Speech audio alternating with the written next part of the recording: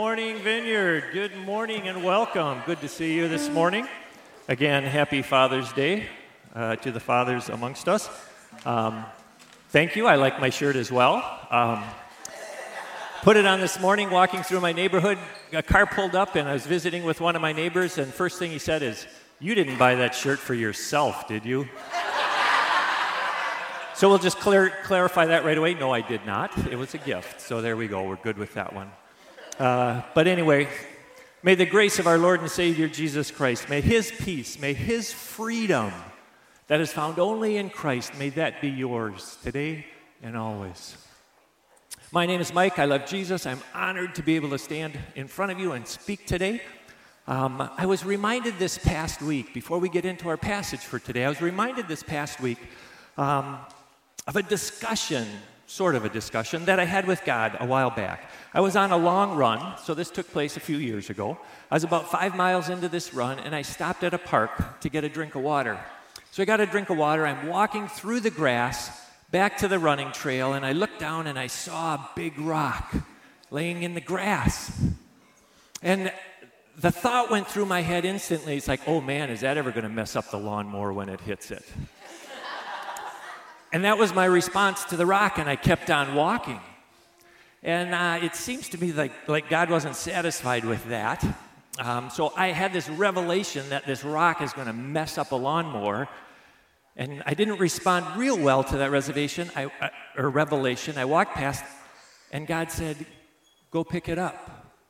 And this is kind of when the discussion with God started. He told me to go pick up. A second time, I did not respond real well. Had a bit of a conversation with him, and I told him, I don't want to. Yeah, I don't want to. And in a situation like this, it's usually not a good thing when God repeats himself. But once again, God said, go pick it up. And so a bit more of this conversation kind of in my head, and I probably responded properly. The third time, I went back and I picked up the rock, but at that point, I was way past it. I had to turn around. I had to go back. It took a whole lot more time and effort to respond than if I would have just the first time responded to his prompting, responded to the insight that he gave me that it's going to mess up a lawnmower. Now, I recognize this may not be necessarily a super spiritual sort of revelation that I got, but God is in the big things as well as those little things. Those little things are important, and we need to respond to those as well. Now, it might be that that lesson was just for me, that God was just talking to me and teaching me to respond quicker. But then again, maybe that little act of kindness really prevented some chain of events, including a lawnmower. I may never know this side of heaven, but God desires our response to his promptings and to the revelation that he gives us in our life. Amen? Amen. My prayer for you is that you would respond much quicker than I did. So if you've been around here the last couple of weeks, you know that we're 3 weeks into our study in the book of Galatians. From week 1, what I recall from week 1 is Pat taught that real freedom only comes from Jesus. That's where we find freedom. I love that lesson. I've dwelt on that a number of times. I often get sidetracked. I don't know about you, but I get sidetracked, and I need to be reminded that real freedom really is only found in Jesus. Last week, my takeaway from last week, I was reminded that I am free to change. I am free to change. God dwells within my heart. He dwells within your heart. We have the power of the Holy Spirit within us, and we are not stuck. We are free to change. And that change, boy, my prayer is that I would let Jesus shape my life. That's the change that I want. My prayer this week is that, I had takeaways from the first 2 weeks that we're teaching on Galatians. My prayer this week is that I really learn something good from the speaker. There's always hope. There's always hope, right? Yeah. So this week we're going to look at Galatians chapter 2, the first 10 verses. So verses 1 through 10. Before we get into that, the first few words in verse 1 say, 14 years later, I went up to Jerusalem. And I just thought I'd bring some clarity, a reminder of what that statement really means. So it's Paul who is writing Galatians. And something happened 14 years earlier that he's referencing. So Paul, if you recall, had his come to Jesus moment kind of on the road to Damascus, has his come to Jesus moment face to face, gets kind of knocked off his horse. He gets sent 3 years into Arabia, and later he comes back to Damascus. And during that time in Arabia and Damascus, I believe Paul was schooled in the Jesus way. He spent 3 years learning the Jesus way. Now, Paul, he was a very learned man. He was trained under the name of a teacher that I've been struggling with all week. It starts with a G, Gamaliel, something like that. That's what we're going to go with today, Gamaliel. So what, you may say? Well, he was like this renowned teacher. His reputation was way up there. Nowadays, he might be like a Harvard or Yale kind of professor or educator. And if you were taught under him, man, you had credibility. Paul was a very learned man. Back then, everybody who went to school, the first phase of Hebrew school was called Bet Sefer, and what the students learned was Torah, the first 5 books of the Bible. Their assignment for this first section of schooling was to memorize Torah. They would memorize Genesis, Exodus, Leviticus, and Genesis, Exodus, Leviticus, Numbers, and Deuteronomy. I have to slow down. Okay? They had to memorize that, and the best students would go on from there, and the best of the best would go on from there. And so at this point in Paul's life, he most likely had the entire Hebrew Scriptures memorized. Everything from Genesis to Malachi, he had memorized. And so he was a very knowledgeable man in Scriptures. He had it in him. He had it in him, and he needed Jesus to rework some of that. He needed that to be reworked. He had it kind of like in here, but he needed to get it in here. I believe with my whole heart that God can and does still do miraculous things today. And I get excited when I'm either a part of it or I hear about something cool or miraculous or instantaneous that God did. I love it when he does that. God could have instantly changed Paul's heart and his mind, but he didn't. Paul went for 3 years to be trained. It was like this long road, this long path. He didn't get the instantaneous. He was on this long road. Sometimes God takes us on a slower timeline. Sometimes he has us on this long, slow path to get to his desired outcome. That path, the long, slow one, I mean, we're praying for the instantaneous and the miracle, but sometimes that path, that long, slow one, that has incredible blessings along the way. There are lessons and experiences and relationships that are built on that long path. We always seem to want that quick, fast, miraculous, but there's so much to be found on the long road. There's so much. Paul was on the slower path, relearning and becoming acquainted with the Jesus way. I encourage you to trust the slow work of God. Trust the slow work of God in your life, in every area of your life. Keep moving forward and trust the process. After spending 3 years being re-educated into the Jesus way, Paul goes to Jerusalem, hangs out with Peter for a couple of weeks. He meets James, and then he heads off to minister. And now he's been teaching and ministering for 14 years, and that's when we get to chapter 2, starting with verse 1. And I'm just going to read the first 10 verses. They'll be up on the screen. 14 years later, I went up again to Jerusalem, this time with Barnabas, and I took Titus. We went in response to a revelation. We've used that phrase already today. I went in response to a revelation and set before them the gospel that I preached among the Gentiles. But I did this privately, to those who seemed to be leaders, for fear that I was running my race in vain. Yet not even Titus, who was with me, was compelled to be circumcised, even though he was a Greek. This matter arose because some false brothers had infiltrated our ranks to spy on the freedom that we have in Christ Jesus and to make us slaves. We did not give in to them for a moment, so that the truth of the gospel might remain with you. As for those who seem to be important, whatever they were makes no difference to me. God does not judge by external appearances. Those men added nothing to my message. On the contrary, they saw that I had been entrusted with the task of preaching the gospel to the Gentiles, just as Peter was to the Jews. For the God who was at work in the ministry of Peter as an apostle to the Jews was also at work in my ministry as an apostle to the Gentiles. Peter, James, Peter, and John, those reputed to be pillars, gave me and Barnabas the right hand of fellowship when they recognized the grace given me. They agreed that we should go to the Gentiles and they to the Jews. All they asked was that we should continue to remember the poor, the very thing I was eager to do. Amen. Looking back at verse 2, what I want to pull out from there, Paul went to Jerusalem in response to a revelation. In really simplistic terms, a revelation, if we define it, a revelation is simply the revealing or disclosing of some form of truth or knowledge.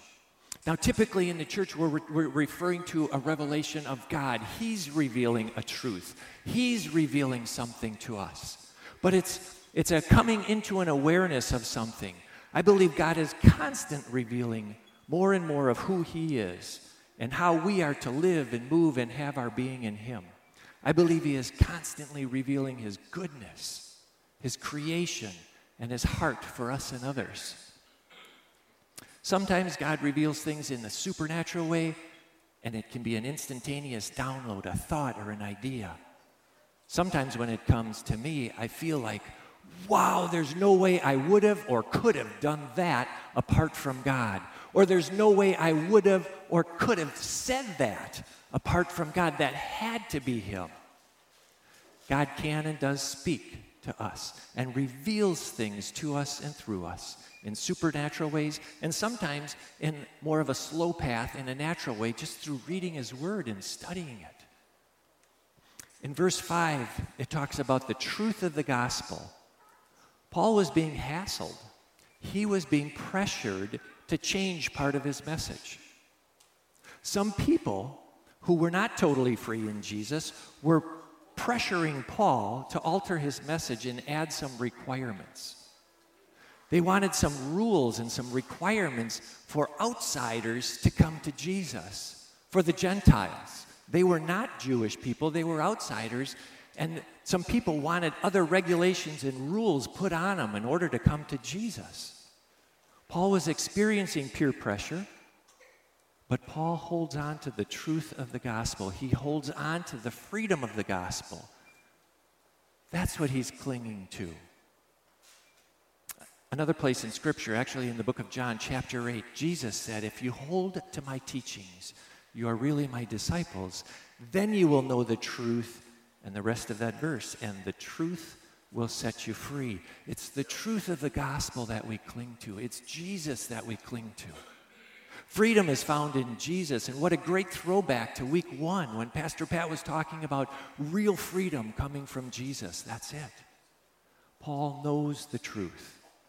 Paul came to face with the truth on the road to Damascus, face to face with Jesus, and he let Jesus shape his life. Now Paul is teaching, guiding, instructing others in the truth of Jesus. He did not let that truth get corrupted. In college, I had a theology professor. I still remember him. I had this theology professor who drilled it into us, Christ alone. Salvation is found in Christ alone. There is no other name, there is no other way. It's all about Jesus. He used to warn us, and he would say, if anyone tries to add anything to the salvation message other than Jesus, run. Just run. It's like it is Christ alone. It is not Christ plus. It is not Christ plus good works. It is not Christ plus baptism. It is not Christ plus circumcision. It is not Christ plus anything. It's Christ alone. And just as Paul held on to the truth of the gospel, we too need to hold on to Christ and Christ alone. Recently in theaters, there was a movie playing called Guardians of the Galaxy 3. I did not see it, but I did see Guardian of the Galaxy 1 and 2, but I didn't yet see 3. But anyway, there's this film, Guardian of the Galaxy 3, and it's about this group of misfits, a bunch of broken rejects and not good enoughs who were literally saving the world, and galaxies. There was Peter and Rocket, Gamora, Groot, and Drax. Some interesting characters. And they were the guardians of the galaxy. And as I was thinking about Paul and the 12 disciples and what they did with the message of Jesus, and I decided that Paul and the disciples are really the guardians of the galaxy. They are the original guardians of the galaxy. Collectively, they protected the truth of God's word. They documented it. They wrote it down so that it would not be corrupted, and they shared it with all people. Actually, that's why we're gathered here today, because of the guardians of the galaxy, because of Paul and his writings, because of the disciples and their teachings and what was documented. We are gathered here today because of the commitment and the determination of the guardians of the galaxies. Now we too have that message.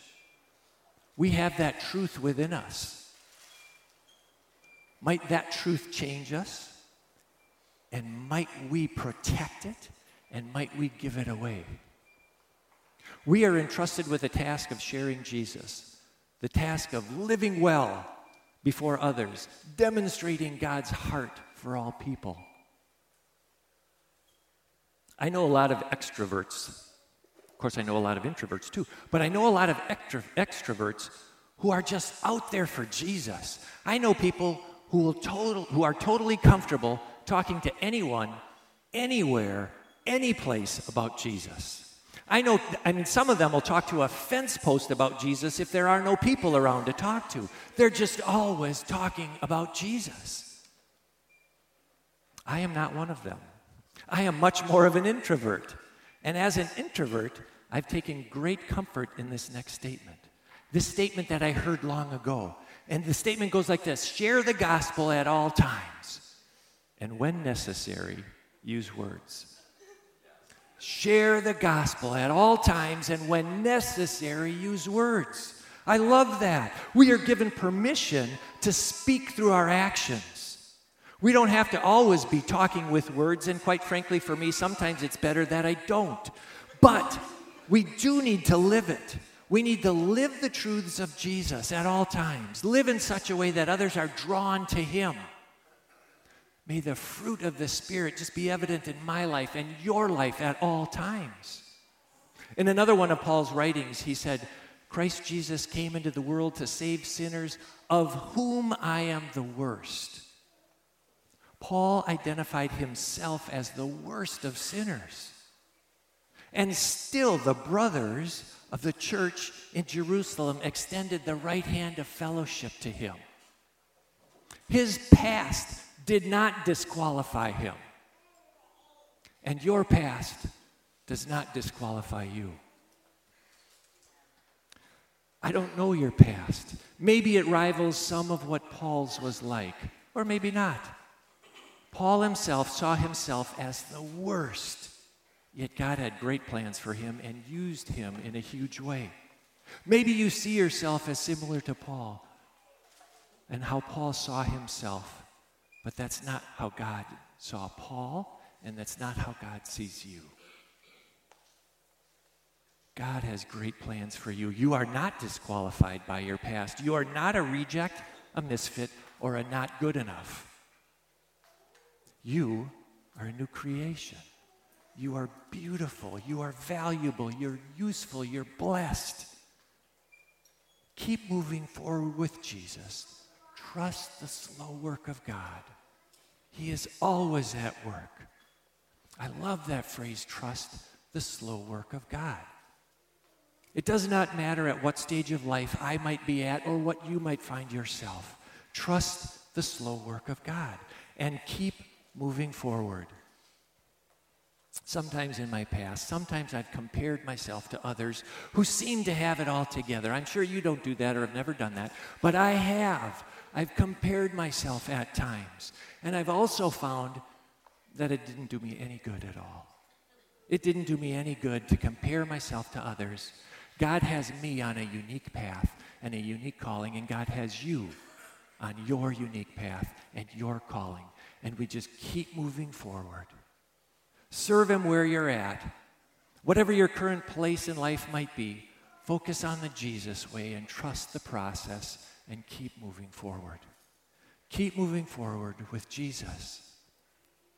We're kind of coming to the tail end of spring and moving into summer, but I love springtime. I love spring when the flowers are bursting forth and there's colors and fragrances. It's just a wonderful time of year. The smells of spring, I love them. In fact, take a moment. Imagine you're holding, just right in front of you, you're holding a rose, or you're holding a peony, or maybe you're holding a grouping of lavender, or you're holding a bunch of flowers. Now, for those of you, not those of you with asthma or breathing issues, but the rest of you, just imagine breathing in the fragrance and the aroma of those flowers. Imagine breathing that in and just the sweetness and the freshness of that as you inhale. Paul in Corinthians said that you are the sweet fragrance of Christ. You are the aroma of Christ. That's who you are. You are the sweet-smelling presence of Jesus to people who desperately need him. You are not a hot, broken mess. You are the sweet presence of Jesus. You bring the presence of Jesus to your fellow students at school, to your neighbors, even that one on the other side of the fence that doesn't seem to be so nice. You are still the fragrance of Christ to them. You are the fragrance of Christ in the office, in the shop, in the gym, in the store, at the campground, in the park. Wherever you go, you are the aroma of Christ.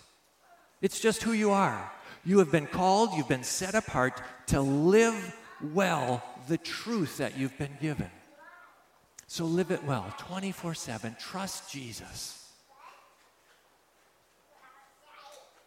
We here at the Vineyard and believers all around the world are called to be guardians of the gospel. You have the truth. The truth has set you free. Now give it away. Give it away. Amen. We are going to transition just into a time of communion. And this is a time where we celebrate corporately just kind of what Jesus has done for us and what it means. And I love that we get to do this. Excuse me. I love that we get to do this together every week. If you are joining us online, if you're with us, we certainly invite you to gather what you need to participate in communion. And if I could have 4 people who would just come up and prepare to serve communion to us. I so appreciate that we as a family of Jesus lovers get to do this every week. It reminds me of God's mercies. It reminds me of his love for me. It's kind of like this reset button that I get to push at the end of maybe a difficult week, or even a reminder as I go into this next week that I am loved. I am Christ's child. I am his beloved. From scriptures, we know that Jesus, on one of his last nights here on earth, before going to the cross, he took some bread and he broke it, and he gave it to his friends. And he said, "This is my body, which is about to be broken for you." And he took some common drink, and he said it was his blood being poured out for them and for many for the forgiveness of sins. Jesus encouraged his followers, us, to do this and practice this whenever we get together in remembrance of him. Jesus, oh, how we love you. We remember what you did and the forgiveness and the freedom found only in you. Thank you, Jesus. Might we respond well to your work in our lives. Help us to embrace the slow work of God, and may we always keep moving forward. Let's come forward and participate in communion together. In the name of Jesus, amen.